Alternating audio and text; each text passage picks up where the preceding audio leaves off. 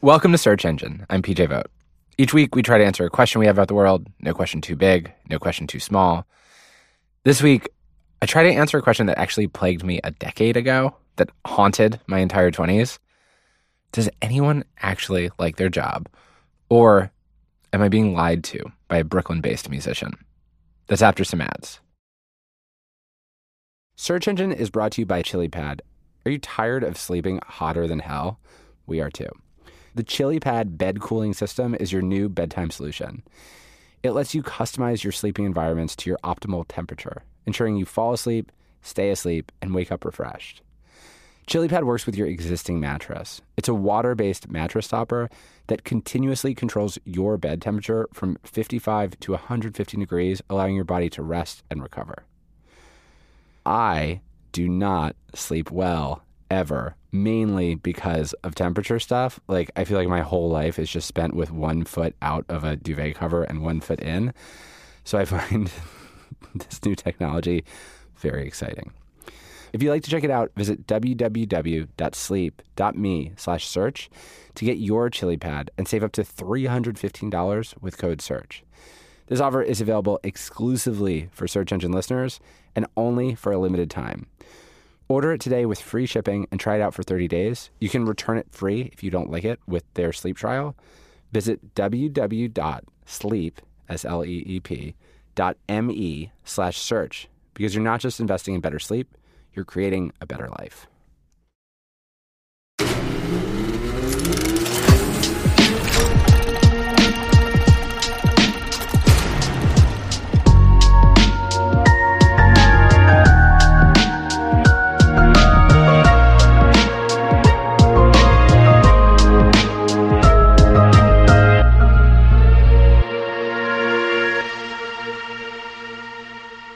When I was in my 20s, I had this recurring fantasy, this little movie I'd play myself in my mind to calm down when my brain was too jittery and I couldn't sleep.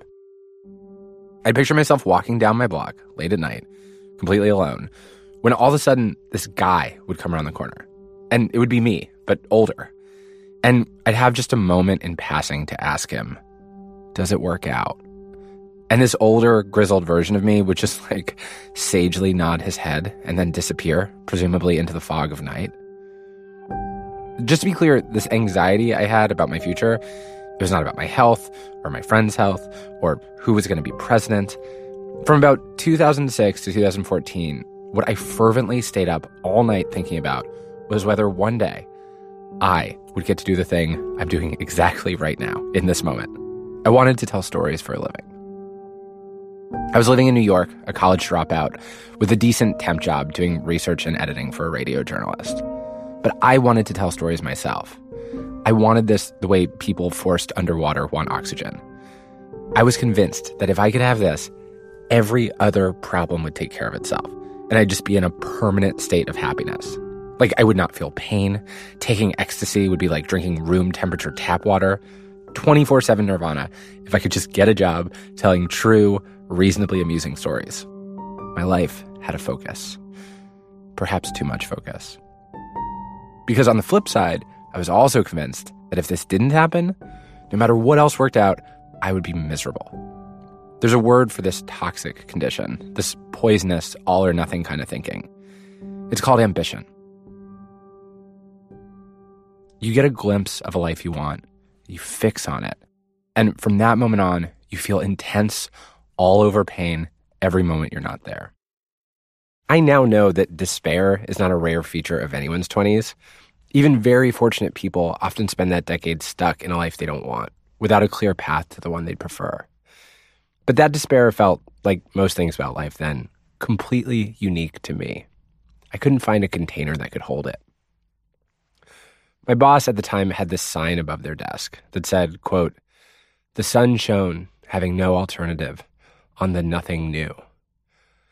I became convinced that everyone in a job was miserable, that the entire world was filled with people who spent Friday dreading Monday, that anyone who claimed to like their job was just lying to me, personally. For what reason, I'm not sure. But then I heard about this band.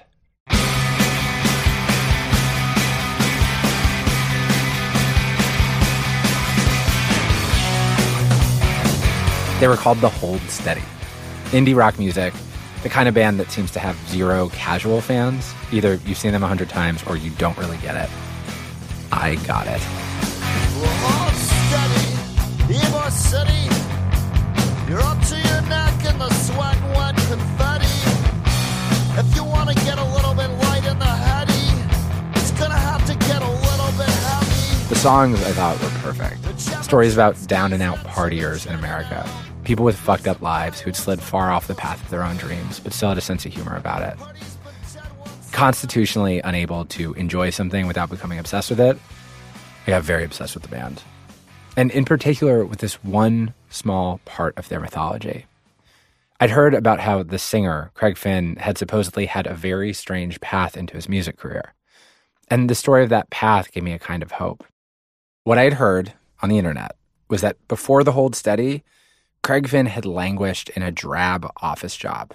In one version of the story, he was an IT guy at Goldman Sachs. In this legend, it was believable because Finn was a balding, horn-rimmed, glasses-wearing guy with a pretty nasal voice. The joke in the reviews of the band was sometimes that he actually looked more like an accountant than a rock singer. In the version of the story I'd heard, he'd basically become an accountant, and he'd had to make peace with it. But then, after years languishing in a job he didn't want, he started this new band, just for fun, The Hold Steady. And that band had taken off. It had rescued him from his life. And there was a little more evidence for this story. The story of a guy who late in life had escaped a job he hated and found one he loved. When I'd see them play live over and over again, there was this thing he'd almost always do towards the end of the set. He'd start to tell stories. And then on the stage, he'd offer something that felt almost like a prayer. Man, I say the same thing almost every night. I'm not fooling anyone. But I only say it because it's true. Where he would just express pure gratitude that his life had worked out, that he got to do his job for a living.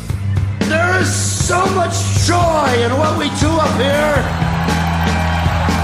I want to thank you for being here to share that joy with us. And I came to understand that maybe I was going to all these concerts really just for that moment. Maybe I really needed to believe that someone really did love his job, that everybody else wasn't just faking it the way I was faking it. But being constitutionally incapable of not becoming obsessed with things, I started to think about it too much. And I started to wonder, really wonder, what if Craig Finn was lying? Because I knew that even most dream jobs eventually become jobs. They become onerous. And if Craig Finn had ever just once publicly said in some interview that he loved his job, and if people had responded to that, he would have been bound to that fiction forever. For years, stuck in my own unhappiness, I wondered about his happiness. Wondered if it was real. I would plot and scheme about ways to ask him about it where I might get a real answer. In 2014, I bid in a charity auction where the prize was you got to go jogging with Craig Finn. I had this idea that if I asked him when he was sort of winded, then I'd get a real answer. I won the auction, but I never sent the email to book the actual run. The band's manager even followed up with me, but I ducked his emails. I chickened out. Whenever I'd see Craig Finn's name after that, I'd feel this little jolt of embarrassment and regret. In the years that followed, a lot of things would happen in my life. Over a decade later, I think I'm now actually the age I was picturing back then when I couldn't sleep. That grizzled, older version of myself. But now, with a podcast, where I get to call people and ask them all sorts of questions. Questions about ambition, questions about jobs, questions about how to survive as a person. So, after the break, Craig Finn.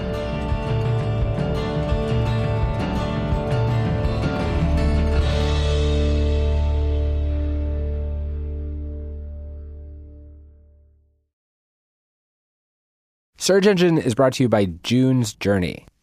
June's Journey is a mobile game you can download on your smartphone. Everybody loves a good family mystery, especially one with as many twists and turns as June's Journey. Step into the role of June Parker and search for hidden clues to uncover the mystery of her sister's murder. Engage your observation skills to quickly uncover key pieces of information that lead to chapters of mystery, danger, and romance. Where will each new chapter take you? June's Journey is a hidden object mystery game with a captivating detective story taking you back to the glamour of the 1920s with a diverse cast of characters. Each new scene takes you further through a thrilling murder mystery story that sets the main protagonist, June Parker, on a quest to solve the murder of her sister and uncover her family's many secrets. I have never met an iPhone game that I don't like to play instead of thinking. Try June's Journey. You can download it for free on iOS or Android. Discover your inner detective when you download June's Journey for free today on iOS and Android. Search Engine is brought to you by NetSuite. Okay, quick math. The less your business spends on operations, on multiple systems, on delivering your product or service, the more margin you have and the more money you keep. Obvious. But with higher expenses on materials, employees, distribution, and borrowing, everything costs more. So, to reduce costs and headaches, smart businesses are graduating to NetSuite by Oracle. NetSuite is the #1 cloud financial system, bringing accounting, financial management, inventory, HR into one platform and one source of truth. With NetSuite, you reduce IT costs because NetSuite lives in the cloud with no hardware required, accessed from anywhere. You cut the cost of maintaining multiple systems because you've got one unified business management suite. And you're improving efficiency by bringing all your major business processes into one platform, slashing manual tasks and errors. Over 37,000 companies have already made the move, so do the math. See how you'll profit with NetSuite.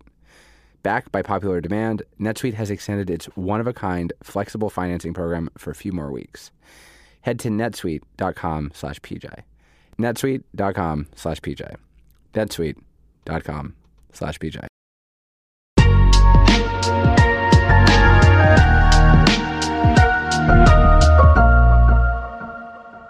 Welcome back to the show. A few months ago, I tried just sending Greg Finn an email, telling him where I was coming from, and asking if he might be up for what could be a slightly unusual conversation. He said he was game. Okay, so I think my first question for you is just, can you give me a picture of like your early life? Like, how old were you when you first decided the job you wanted was musician? I remember telling my babysitter when I was really young that I wanted to be a rock and roll singer, like when I was 8.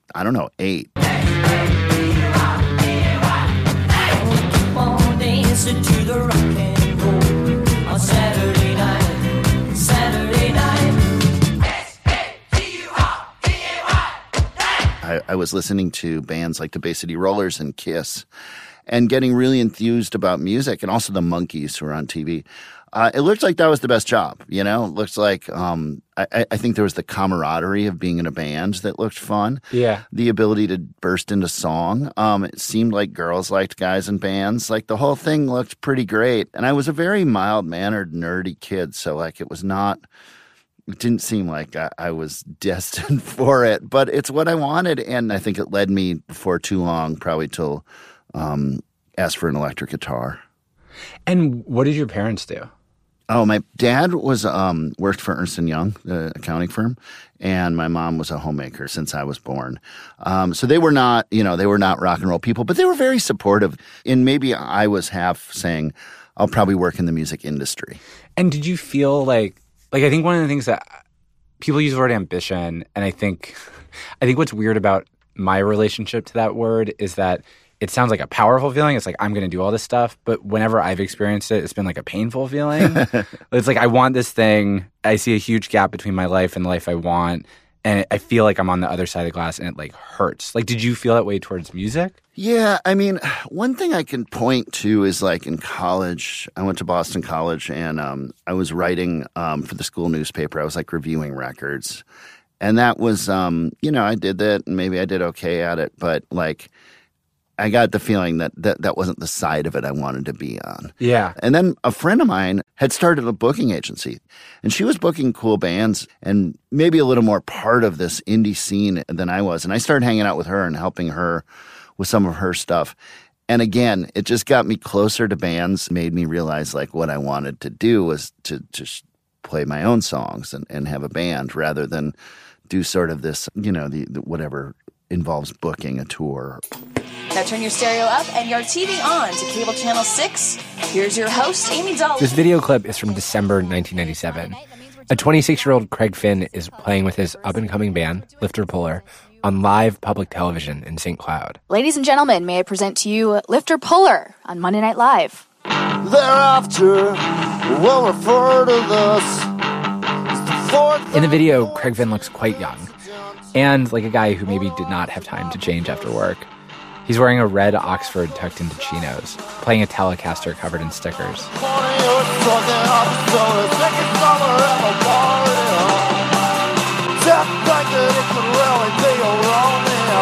I will say, Lifter Puller, I do not love the way I would love what would come later, the Hold Steady. Honestly, it might just be that the lyrics are harder to make out, but I do feel like I can already hear some of what Craig Finn is going to do really well in his next band. He's going to tell these gossipy stories about an underground world that he has this magic ability to conjure. This seedy, sleazy underbelly of Minneapolis that might only exist in Craig Finn's own imagination.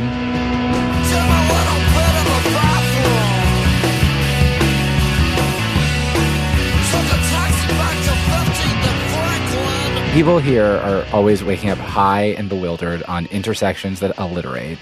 The drug dealers cross paths with the sorority girls. Everybody wonders about this mysterious fire set at a nightclub called the Nice Nice. It's a world you can sink into. The characters from one song sometimes cameo in another. By the time Lifter Puller started in earnest, Craig Finn had decided not to pursue his music industry job as a booking agent. In his mind, it just didn't feel right to be working in the industry while simultaneously trying to make it as a musician. Like, maybe people wouldn't take him seriously. So he got a real day job. And the job he got, not what you'd expect from a man staying up all night in clubs, singing songs about arsonists and drug dealers and pimps. It wasn't the one I'd heard. He wasn't an IT guy at Goldman Sachs, but honestly, it was pretty close. I started working at American Express Financial Advisors, which has a big campus downtown Minneapolis. So you were working at American Express Financial Advisors while you were in Lifter Puller? Yeah. It was really kind of an interesting, spectacular place. I started out in the annuities department, and people would call in and you tell them their balance and you do small transactions for them. You know, I'd wear a headset mic, and it'd be like this like football field sized office, right? Like, you know, and everyone had their little cubicle. And there were a lot of young people that worked there. So there was its own scene, you know? I mean, what was the scene like? It was weird, you know? I mean, it was like the office kind of experience that in some ways is very stereotypical. Like you'd have a Christmas party and people would misbehave. Yeah. You know? I remember there were these guys that I'd hang out with sometimes, and they would like go out almost every night, and then they'd come in and they'd rate their hangovers. And they would like, and we had like an intranet system, you know, like, so you could like talk to each other. And I can't remember what the level, I think level 6 was you threw up at work. So like, that's such a low number for throwing up at work. Yeah. I mean, and it's funny. The thing is there'd be a tax season, where people would need their tax forms and whatever. Yeah. And it would get really busy. And it was really awful. Like people would have to wait on hold for like a long time before they talked to you. And they'd be really angry when they got you. Yeah. And so like I remember during that period each year, not wanting to go to work, like lying in bed and being like, I don't want to go there today, you know? A lot of people faced with a job they don't love survive just by living in their imaginations or looking forward to nights and weekends. Craig Finn, for whatever reason, decided the way he would thrive at American Express Financial Advisors was he would just apply himself to the job more deeply. He realized there were these tests he could take to climb up the corporate ladder. There kind of was like a company-wide directive that you had to pass what they called a Series 6 exam, which it's a regulatory thing. Okay. And a lot of people had problems passing that exam. And I think a lot of people were in a different place than I did, or their parents, et cetera, and they just didn't have time to deal with it. I was able to pass it pretty easy. And so I said, wait a minute, I'm going to go get this Series 7. Listening to Craig Finn talk about all this, I have a moment that feels like genuine disassociation. This person who I admire so much, his ability to tell stories, his ability to make music that has sustained me as a human. He's talking about his LinkedIn corporate accomplishments with such straightforward, normal pride. It feels like we've slipped and fallen into some other multiverse where I'm now a hiring manager trying to figure out if Craig Finn would be a good fit synergy-wise for my team. Series 7 allows you to trade stocks and bonds. So I went and studied for that. And then I got Series 24, which for every amount of Series 7s you have, you need a Series 24 to kind of sign off on their transactions. So I saw this exam taking as a way to kind of make myself indispensable. Yeah. And through that, I moved up to a wealth management area. And so you're not, were you, when you would go into work at your day job, was it like, it sounds like it felt fine. Like, it doesn't sound like it was like a life of quiet desperation. It was like an insurance policy that was supporting. Yeah, it was exactly that. And it allowed for some stability. I mean, my bandmates largely were doing more like, freelance stuff. They were like catering and things like that. And that felt more stressful to me than getting a paycheck every 2 weeks. So just to remind you of the question I'd actually come here to answer, I'd wanted to know if Craig Finn liked his job as an indie rock star. It had never occurred to me to ask the much stranger question of, before he was an indie rock musician, did Craig Finn like his job working at American Express? But he had. He liked it fine. So the first thing that surprised me is that Craig Finn, like pretty much every person I've ever met, was better adjusted in his 20s than I was. When he looked at his life then, what he saw was a steady paycheck that let him focus on his real passion, Lifter Puller, a band that was becoming Minneapolis famous. One day he got a call from a guy above him on the Amex corporate ladder. There was a guy who called down and said, "Hey, do you follow local music at all?" And I was like, "Yeah, a bit." And he goes, there's a band called Lifter Puller, and their singer has the same name as you. And he said he didn't think for 1 second it could be me. Stuff like that would happen, and it was cool, but Lifter Puller struggled to break out beyond the local scene. And pretty soon, the band realized they'd probably gone as far as they were going to go. Lifter Puller breaks up, and Craig Finn goes from being Craig Finn from Lifter Puller to just Craig Finn, ordinary person.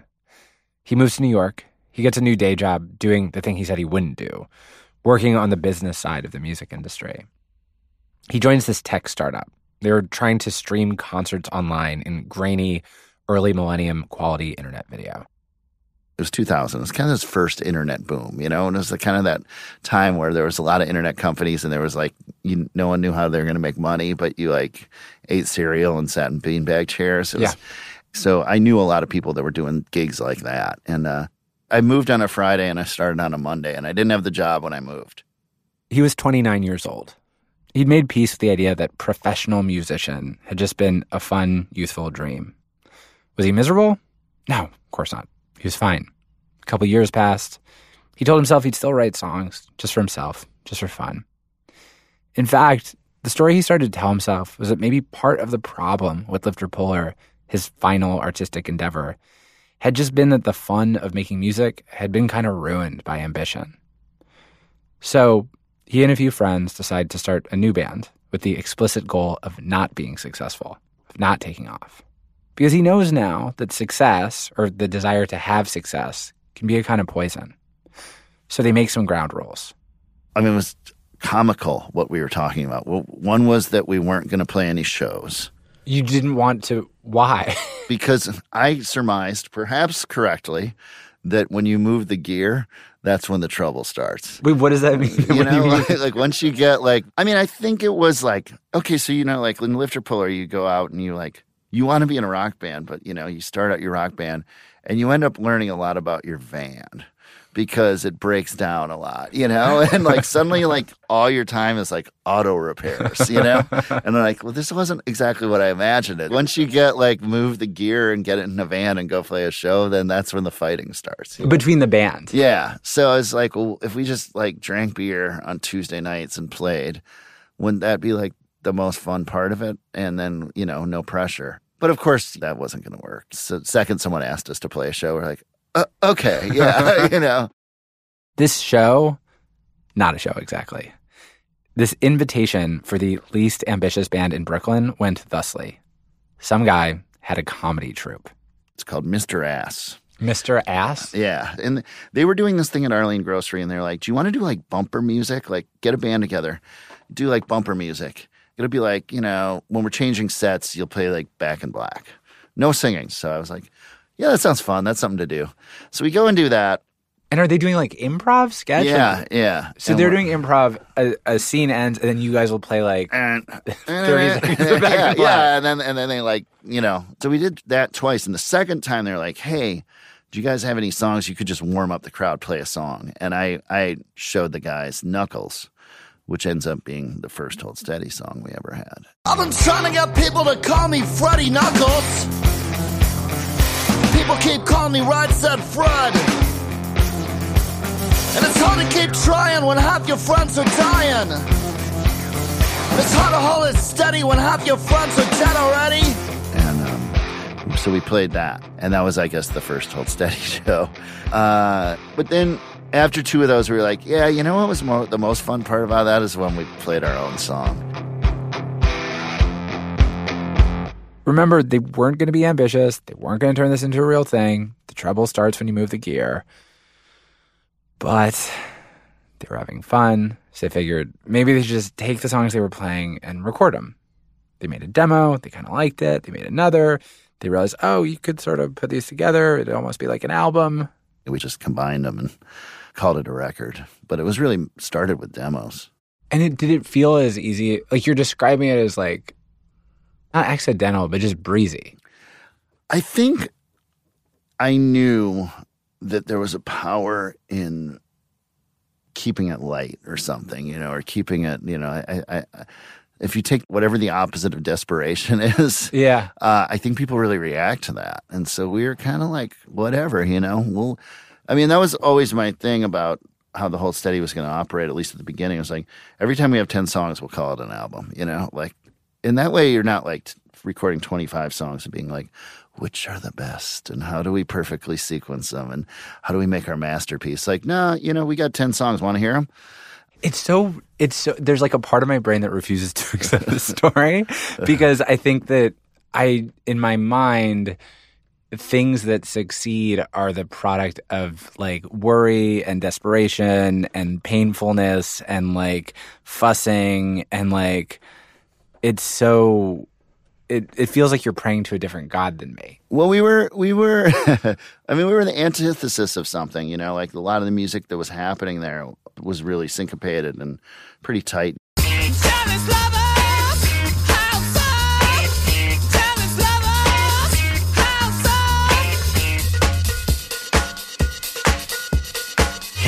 And we were kind of this big sloppy bar rock band. Kids with broken hearts and kids with broken bones. The kids with the kidney stones. And I think people were kind of like weirdly refreshed by it. And it took pressure off in a way that like, I don't know, maybe at that point in my life, I just didn't need pressure on the art. When I was in my 20s, I was unhappy in a challenging job. And so I fell in love with this band called The Hold Steady because they seemed like they were having fun at work, and I needed that to be true. What I didn't know then was that it was true, but it hadn't happened by accident. The singer, it turned out, had already learned a lesson that was about a decade away from me.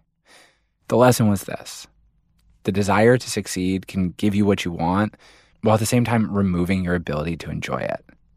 And there's a secret power sometimes in just not trying so hard.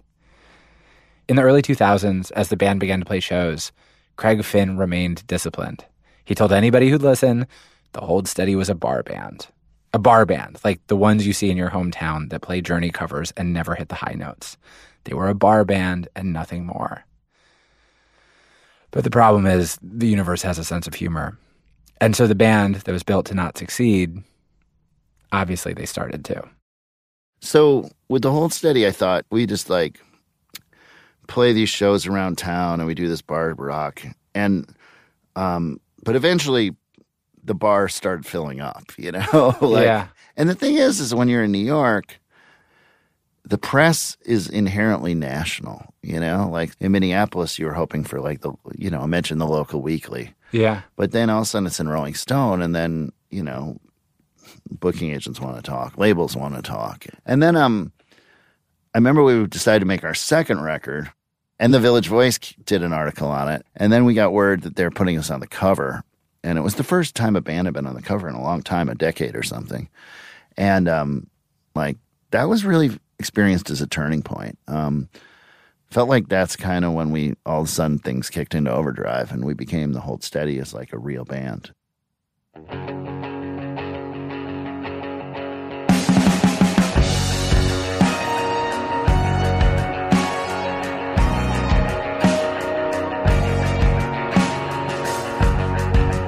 After the break, the Hold Steady becomes a real band and a real job.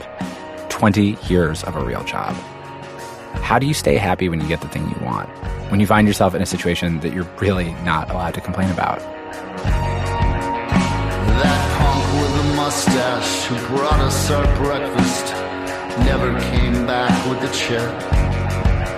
On our third day of driving, with no expectations except some vague sounds to the west. On the side of the road with our arms in the air, amazed by the size of the sky.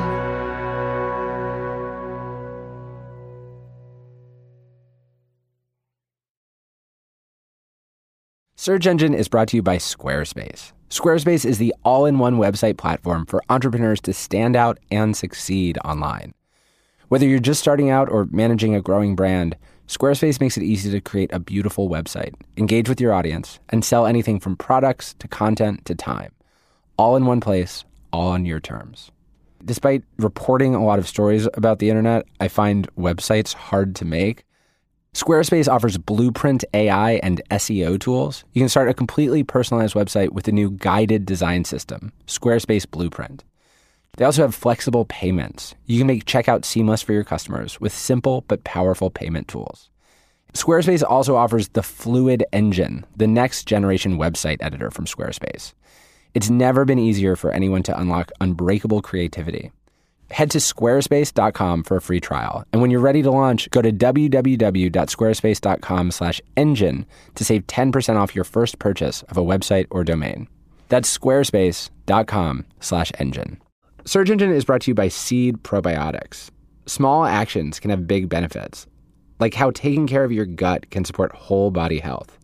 Seed's DS1 Daily Synbiotic benefits your gut, skin, and heart health in just 2 little capsules a day. My relationship with my body is a bit of a nightmare. Probiotics can help with things that are important to me, like digestion and skin health.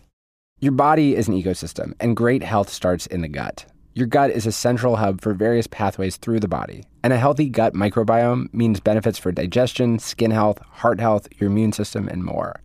Probiotics and prebiotics work best when used consistently, like other routine health habits. Seed's subscription service easily builds DS1 into your routine, with no refrigeration needed. Trust your gut with Seed's DS1 Daily Synbiotic. Go to seed.com/search and use code 25search to get 25% off your first month. That's 25% off your first month of Seed's DS1 Daily Synbiotic at seed.com/search. Code 25search.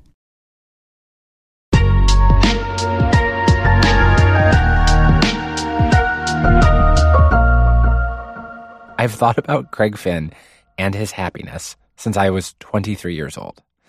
And when I finally decided to interview him, almost 15 years later, it was this March. It was the same time I was trying to figure out this show, the show you're listening to now. It's a funny feeling to be starting again. I made a podcast before. It was successful. The success didn't feel the way I imagined it would. Getting what I thought I wanted didn't give me the feeling I told myself it would. It was like instead of crossing a finish line, the race just kept going. One problem was just that I had a very disorganized kind of ambition.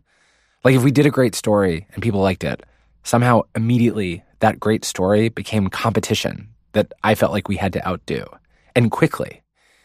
And it was a little embarrassing, absurd even, to have found a dream job for myself and then to notice that I was just experiencing it as pressure, not really enjoying it very much.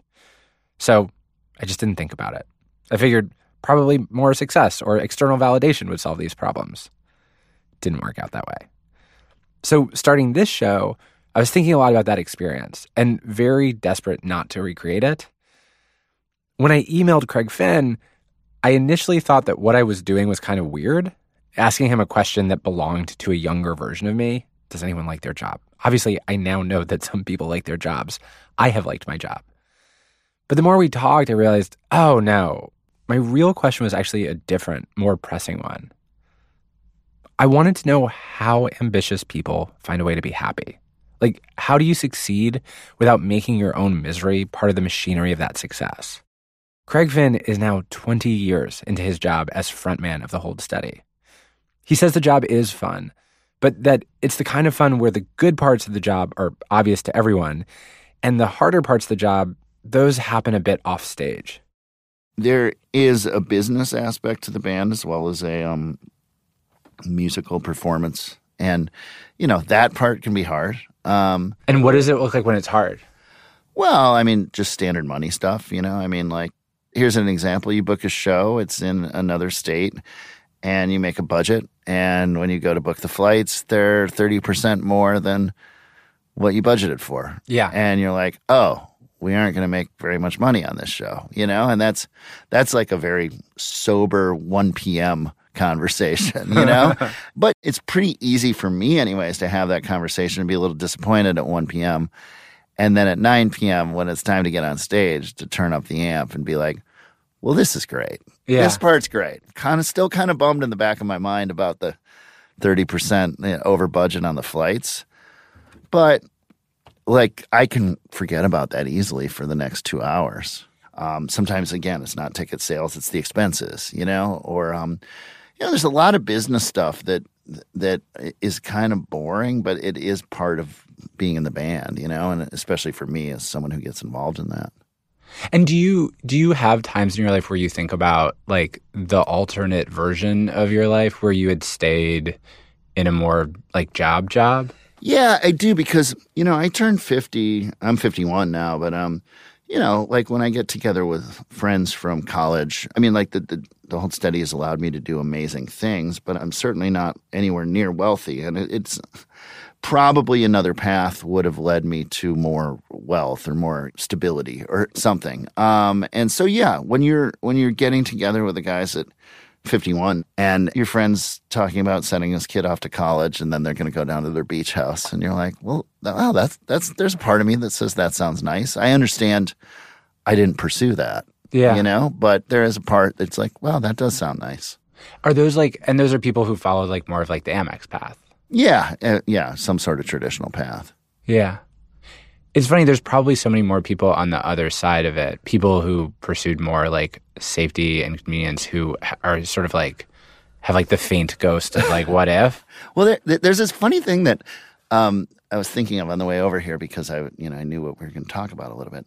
And every once in a while, I'd say 10 times in my career, I've been cornered by this guy, not a different guy each time, but a type of guy, who really has these pointed questions about what you have, and you get the feeling that he's trying to figure out, trying to make himself feel better, What do you mean? Well, so how much money you guys make, and it's wow, I'm not telling you, I just met you, and yeah. So when did you quit your job? They really want to know how this all works, and you get the feeling that's maybe they're trying to justify their own last 30 years or something, Interesting. If they knew how much you made and they knew they made more, then... If they knew exactly how poor you were, they could feel better about themselves. That's such a brutal conversation. I know, and it's dude, I'm getting away from you, but there's a type of guy, and let's be honest, it's always a guy. Yeah. That will really press for that. This guy who has finagled his way backstage in order to harass a musician about how much money he has, very badly behaved. We can all agree. But also, how different is he from me, really? The question he's asking about money is obnoxious, it's kind of rude. But underneath that question are other questions that I can't help but recognize. Am I doing any of this right? Are you happy? Why aren't I happy? I was told if I did everything right, I'd be happy. What happened? We only get to be here once, which is such a short time to learn anything at all. We're given these very confusing lives. It's normal to look at other people for clues, to wonder if maybe they've figured something out.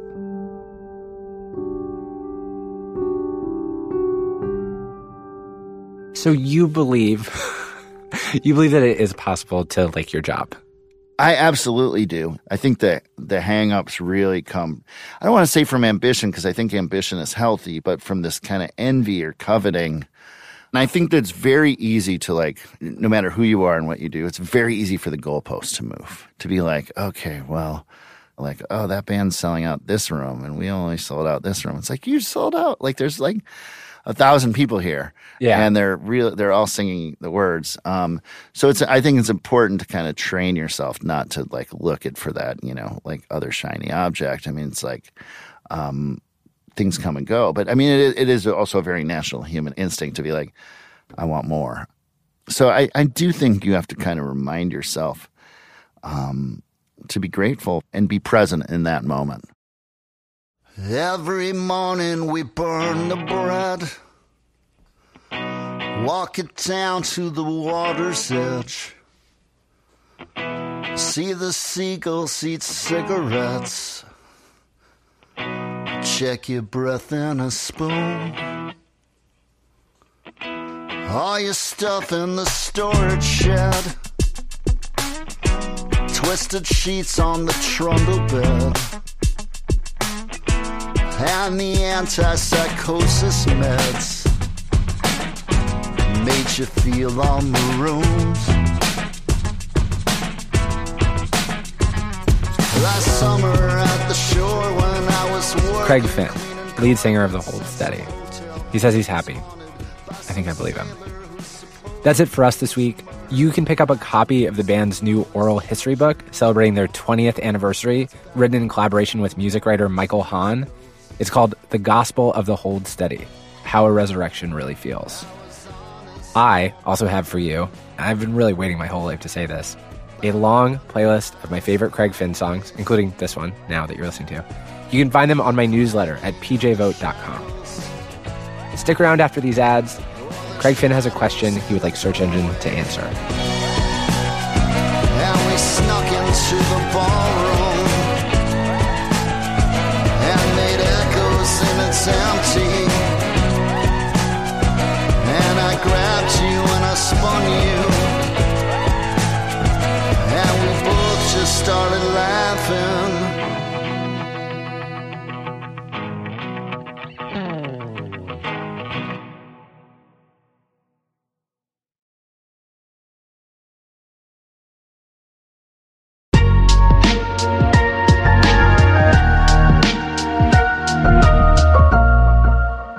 Oh, yeah. One more thing. Yeah. Is there anything that you have a question about, any topic at all, that you'd like me to look into? Yeah. Oh, all right. So my question on this is this seems like somewhat, it's very anecdotal, but when I was growing up, it was considered kind of common knowledge that the first time you smoked weed, it didn't work. I remember this. And I always wondered if there's anything to that, or if it's just the first time you smoked weed, you most likely got a hold of bad weed. Right. Because I remember first time I smoked weed, I was like 12 or 13, this guy Ned, and we smoked out of a film canister, and he told me, he's like, you're not going to get high the first time. And I didn't get high. And then it was the second time, and the other thought I had was like, maybe I'm just doing this wrong. Like, I didn't smoke cigarettes, so like, right. Well, that was always the thing, but it also felt like the way they were explaining it, that you were kind of like, you were putting in the experience, you were making a deposit at the bank, and yeah, it was only the second time or the third time that it was going to pay off. Did you, the first time you smoked weed, did you get high? No. Interesting. But I don't think it was the first few times. Yeah. And every once in a while you'd be like, some guy would be like, I got high for the first time, and you kind of wouldn't believe him. Yeah. So I'm wondering, now that we have all this legalization, I'm wondering if there's any science to this or any answer. That's a really good question. Thank you. Yeah, thank you. Well, I hope we get an answer. We'll see what we can do. Search Engine is a presentation of Odyssey and Jigsaw Productions. It was created by me, PJ Vogt, and Shruti Pinnamaneni, and is produced by Garrett Graham and Noah John. Theme and original composition by Armin Bazarian. Fact-checking by Elizabeth Moss. Show art by Ollie Moss, no relation. Our executive producers are Jenna Weiss-Berman and Leah Reese-Dennis. Thank you to the team at Jigsaw, Alex Gibney, Rich Perello, and John Schmidt, and to the team at Odyssey, J.D. Crowley, Rob Morandi, Craig Cox, Eric Donnelly, Matt Casey, Casey Clauser, Maura Curran, Josephina Francis, Kurt Courtney, and Hillary Schuff. Our agent is Oren Rosenbaum at UTA. Our social media is by the team at Public Opinion NYC. You can follow and listen to Search Engine with PJ Vogt now for free on the Odyssey app, on Apple Podcasts, or wherever you get your podcasts. Thank you for listening. We are off next week. We are back September 15th. You can always find our schedule at the newsletter, pjvogt.com.